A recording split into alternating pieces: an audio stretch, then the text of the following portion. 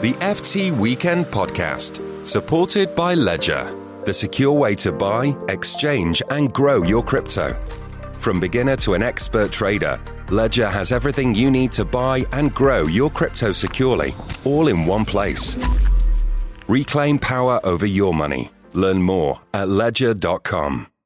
Hi, Briefing listeners. Mark here. Today and for the next few weeks, we'll be dropping our new podcast, FT Weekend, into this feed every Saturday.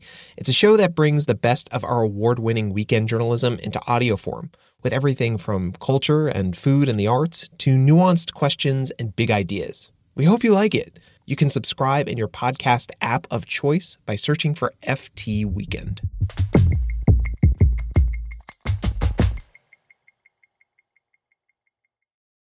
Hi, I'm Lila Raptopoulos. Thank you for finding your way here for the first episode, the very first of FT Weekend. This is a showcase. It's a showcase of the stories and ideas inside the life and arts journalism at the Financial Times. Regular readers of FT Weekend might know what that means. You'll hear about art, food, travel, style, film, and also we'll take you places you're curious about and places you may not have known you wanted to go. And if you're new to the Financial Times and don't know much about FT Weekend, stay tuned. I have a lot of people to introduce you to. And then all of a sudden you're number one, and then what? Where are you going now? If you feel like you have to have something, you'll die if you walk away from it. If you saw it on somebody else's arm, it would cause you physical pain. You should just buy it in that moment. The conditions were corrosive, the weather was terrible, and even the water ran salty from the taps. And so it's a house haunted by its origin myth. In this episode, we'll dig into a strange and petty phenomenon with our architecture and design critic, Edwin Heathcote, and then hear tips on how to thrift for your home from my colleague, Madison Derbyshire. Before that, for our first story, I speak to two of the world's most revered chefs. But it's not about what you'd expect. We're talking about their quest to do good in an increasingly troubled world. In New York City, there's a restaurant so popular that even if someone famous calls day of to make a reservation, okay, Jimmy Fallon just walked in, they get seated at the bar. He reached out. He really wanted the dining room before we just didn't have it today, so he's at the bar top. The host of The Tonight Show can't get a seat in the dining room, and that can happen when your wait list is 50,000 people long. 11 Madison Park has been one of the top restaurants in the world for more than a decade. It has 3 Michelin stars, and in 2017 it was actually awarded World's Best Restaurant. Its chef, Daniel Humm, is known as this culinary genius, one of the true greats, and he's only 45. He dropped out of school at 14 to become a competitive cyclist in Switzerland, and when he got injured, he went into food. Okay. All right, let's do it. I visited Humm a few times at 11 Madison Park for a story I wrote for FT Weekend magazine. The link is in the show notes. When I first met him, I was surprised. He wasn't some intense celebrity chef like some scary guy larger than life. He was tall, maybe 6'4", but he was soft-spoken and warm, and he had this familiarity to him. It was like he was an old friend I'd never met before. Sort of a soft power. The piece was about chefs grappling honestly with what it means to be good and to do good, and how that's changed since the pandemic. I visited Humm because in May, he hit the food world with a pretty big announcement. 11 Madison Park was going entirely plant-based as an environmental choice. Vegan. It's the first restaurant of its caliber to do so. And so why not put the creativity that we have to make that future more delicious, right, and more magical, and more exciting. It's exciting to eat vegetables. But Humm's search for a new direction actually started years ago, after winning World's Best Restaurant. Before the win, he says that he and his staff had this collective goal, be the best. They were all aligned. It gave them structure. And then all of a sudden you're number one, and then what? Where are you going now? And now that was achieved, and now everyone had a different idea. Right. What's next? I got pulled in so many different directions, and it was really, really hard for me. Humm hadn't quite come to an answer by the time the pandemic hit, but at that point, 11 Madison Park had a bigger problem than purpose anyway. They had to survive. Like so many restaurants, they had to lay off staff, they had prohibitive bills, they were talking to bankruptcy lawyers. And a lot of restaurants in the city stayed afloat for those months by feeding hungry New Yorkers. The government gave them a little money to cook meals. Whom used his own nonprofit, Rethink Food, to cook meals in his kitchen and deliver them to people in need. I just started to feel like, oh my God. That's why I was telling you about the number one and how that felt empty. And now I'm connecting with food in a whole new way. Mm-hmm. In the way I felt the magic for food many, many years. And I kind of lost it a little bit. Mm-hmm. And I see these people like coming up to me and saying, oh my God, this is like the best meal I've ever had. On the street, $3 meal that costs $2. Yeah. I was invited to try 11 Madison Park in August. And the meal was what I can only describe as a 4.5-hour-long fever dream. A meal there now, as before, is up to 12 courses and costs $335 per person. But now it's all plants, and it includes a donation of 5 meals to Rethink. Their biggest performance was a beet, which was confit, dehydrated, smoked, grilled, and then baked in a nest of herbs over 3 days. And then it was cracked open in a clay pot at our table, unearthed from the nest, and plated. It was wild. That night, Whom looked really happy. Every time I looked up, he was sitting at a different table, talking to a different guest. He seemed to be basking in the glow of a risky bet that had paid off. I visited a few weeks later, and Whom brought me into the kitchen. Ordering 2 top. He pointed to a prominent row of glass door refrigerators. They were in front of us like display cases. Can I ask you one question? Please. Can you tell me what this looked like when you were serving meat? You see these glass refrigerators that they were actually built to dry age our duck, which was a signature dish. You know, people would come in the kitchen and see these ducks and be excited about the process. And sort of one night when I went on a run during the pandemic in Central Park, I had sort of this vision of these windows post-pandemic, and it became these beets that we're baking in these clay pots. But sort of like, that's sort of the window into the restaurant. It's a very different window. It's a very different window, yeah, but I'm much happier now.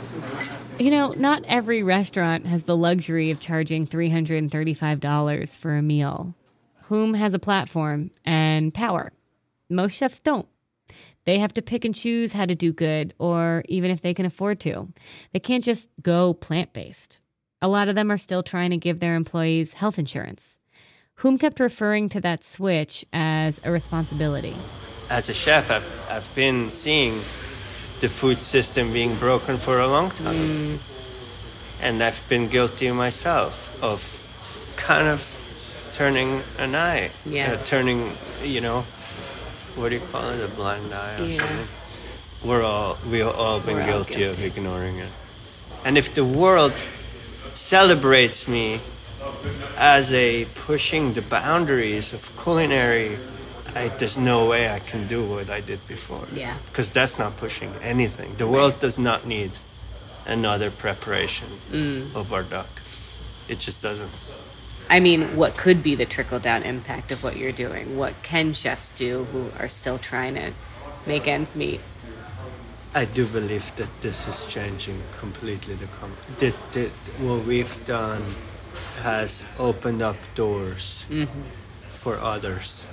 I mean, look, Alice Waters, one of the most important restaurants, in my opinion, in the history of this country. Yeah. He's speaking here about the legendary founder of the restaurant, Chez Panisse, in Berkeley, California. She popularized the farm-to-table movement. Alice Waters is the original champion of buying your produce locally, organically, and in season. She's the reason farmers markets are cool. Well, first of all, don't have any preconceptions of what you're going to cook before you go. Okay. So you go with a completely open mind. That's Waters herself, the matriarch of doing good. When I spoke with her recently, virtually, I couldn't help but ask her first to take me to the farmer's market. I always say I'm looking for fruits and vegetables that look back at me, asking me, please, I'm so beautiful, buy me. Here's a woman who did the thing Whom is trying to do. She created a profound shift in the food world, and it has trickled down. This month marks 50 years since Waters started Chez Panisse, and I wanted to know where someone who's really done it goes next. We have to have food to live. It's a universal, and so is education. She wants to change how the whole country eats, and that's a big endeavor, and it felt like she was racing a clock. In her mind, the most efficient use of her power is to get food education into schools as early as possible and feed students healthy, organic school lunches from kindergarten. I feel an urgency. If we don't teach the next generation the values they need to live on the planet together, we will not succeed in addressing climate or hunger. A lot of people have failed in this fight. Big food conglomerates have a stronghold over what public schools serve. But Waters believes she can do it. She's become a very effective lobbyist. So here's what she's doing. She's running her Edible Schoolyard program to teach students to garden, cook, and compost. She's working with the whole University of California system to group food into their carbon neutrality goals, which she thinks could be a model. She's opening her own Institute for Edible Education at UC Davis, and she says she's writing a book that proves you actually can provide local healthy lunches at school. And that is something that nobody believes because of the indoctrination of the fast food industrial system. We think we can't do it, and I guess I'm saying we can.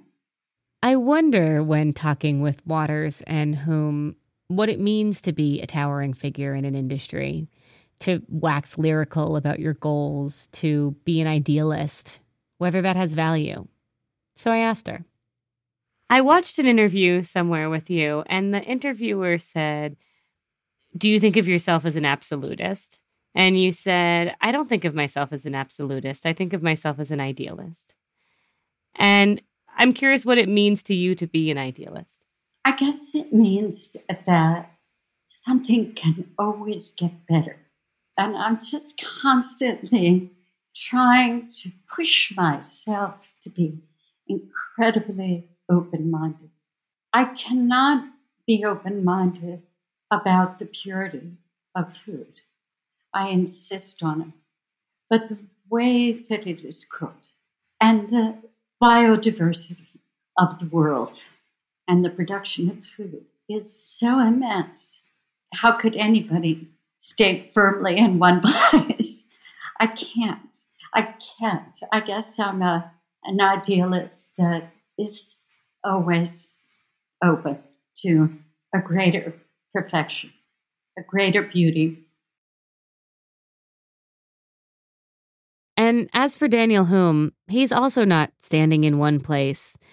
It's unlikely either of them will ever feel done. And how could you? There's so much to do.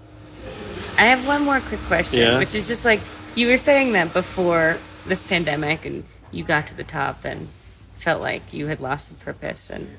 And now you've done this thing. And the fact that it succeeded and the fact that the wait list is so long. And like, first of all, is that giving you the satisfaction that you may not have felt before? Yeah, it's unbelievable. Yeah.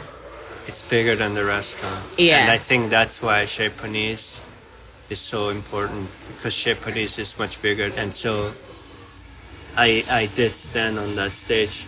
That was my decision, and it was been overwhelming and a little bit also scary now. I feel like I have my work cut out for myself. Yeah, You're saying that, oh yeah, now this has been successful, but this hasn't succeeded yet. You know, we've done one menu, one season. Yes, it's a blessing that people are reacting the way they do, but we have to go really deep with this, and we're just scratching the surface.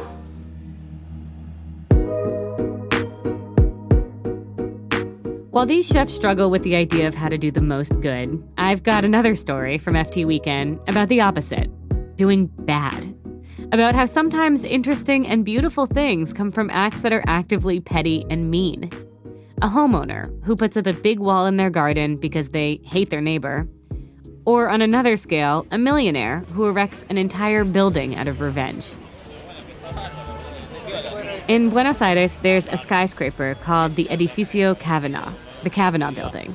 It was built in the 1930s, an imposing structure overlooking the Plaza San Martin, and it's an Art Deco masterpiece.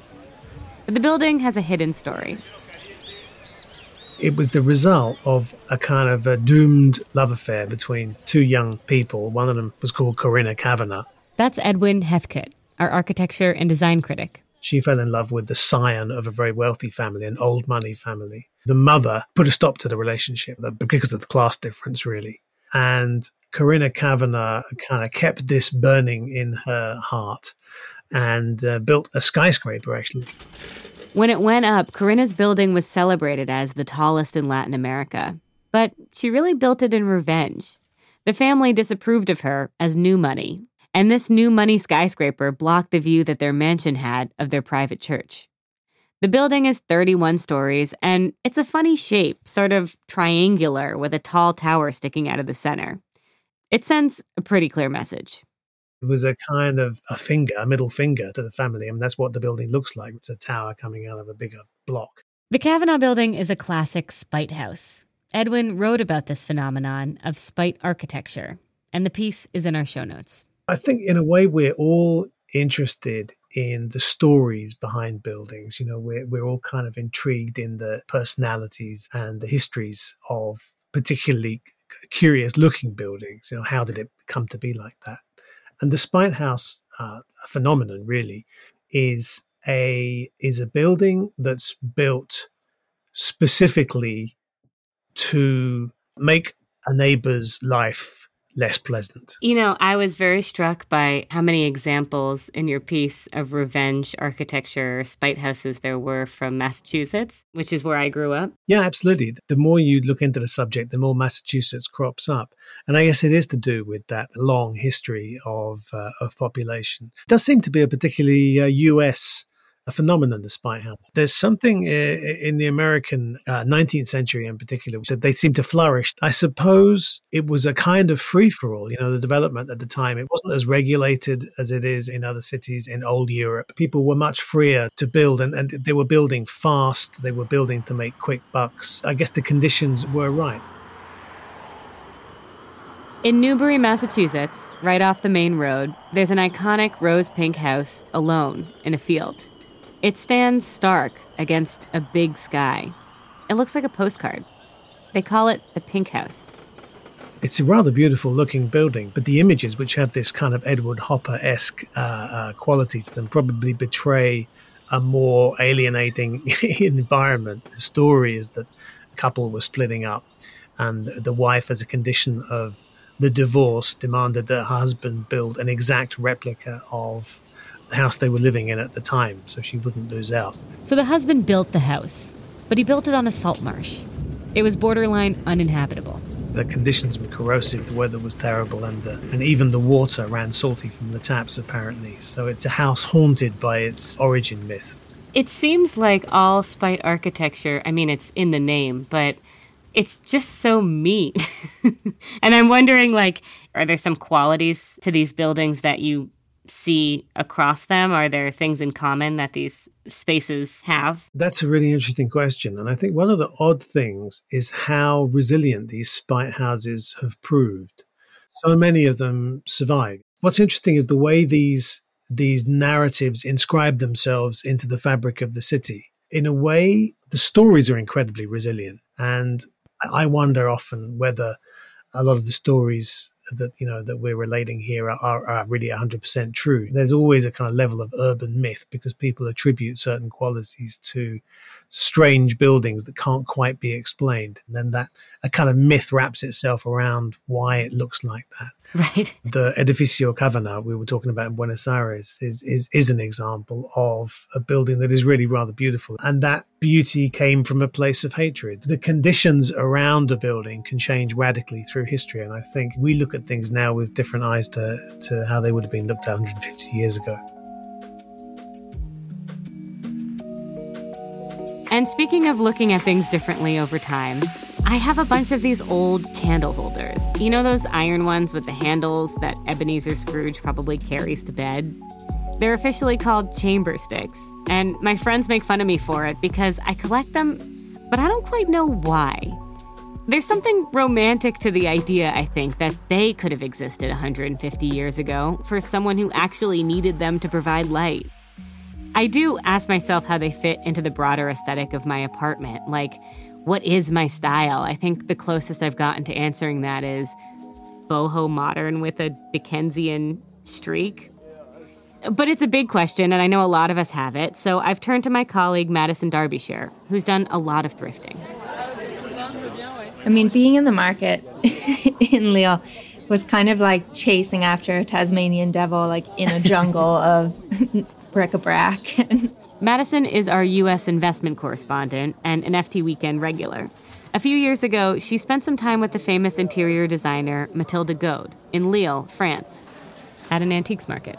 She was like looking for antiques to furnish her home and to kind of upsell to other people in London. And she has an amazing eye, but what that means is her eye is moving at like 90 miles an hour. And I was just trying to keep up and keep an eye on her in the crowd because there was just no finding her if I left.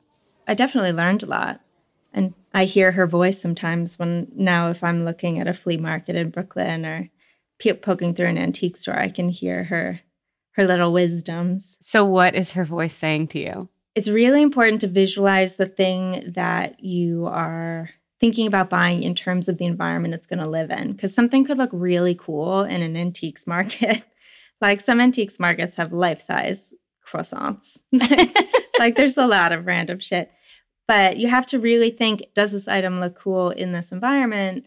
And is it going to look, the word she uses is grand. So is it going to look really grand if you bring it back and try and stick it in a modern apartment? Like grandmotherly, not grand. Like old lady-like. Yeah. And no offense to old ladies, my whole apartment probably looks like a woman of advanced years lives there. But you have to kind of say, is this going to look fresh and cool and charming in this space, or is it going to look dated and tacky?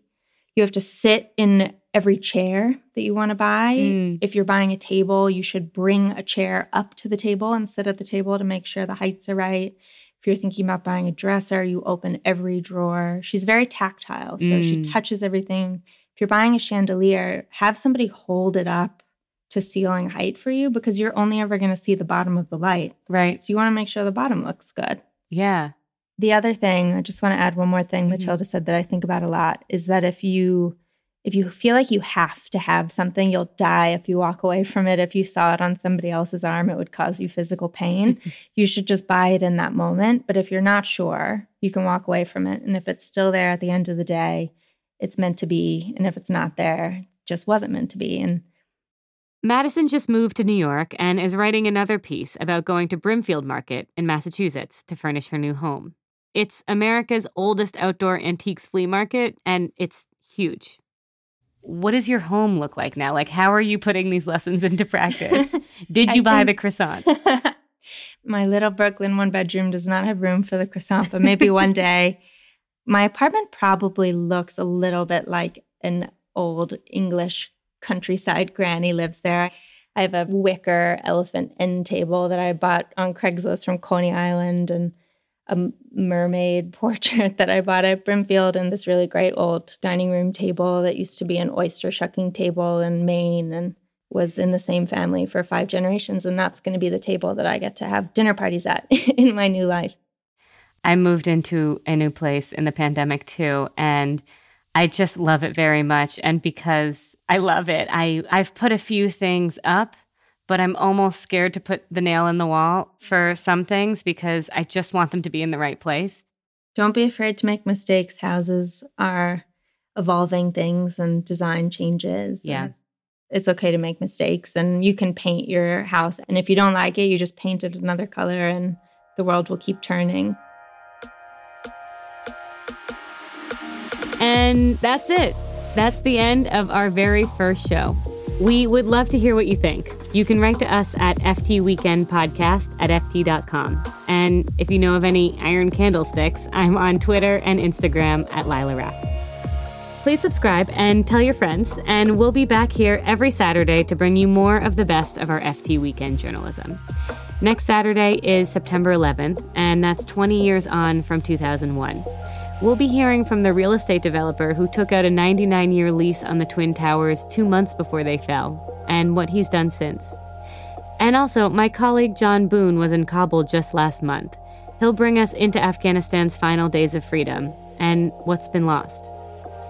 You can read the stories we mentioned through the links in our show notes. You can also find a special offer for an FT Weekend subscription there and at ft.com/weekendpodcast. I'm Lila Raptopoulos.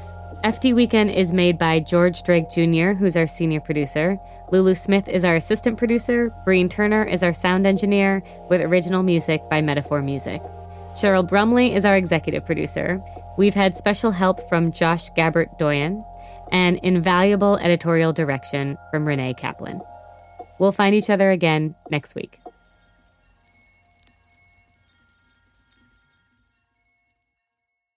As the world changes, so does the tech we need to secure what is important to us. And if you own crypto assets, you need a safe place to store your funds. At Ledger, we provide a secure and straightforward way to buy, exchange, and grow your crypto. Whether you're an expert trader or just starting on your crypto journey, Ledger has everything you need all in one place. Ledger, the place to buy and grow your crypto securely. Reclaim power over your money. Learn more at ledger.com.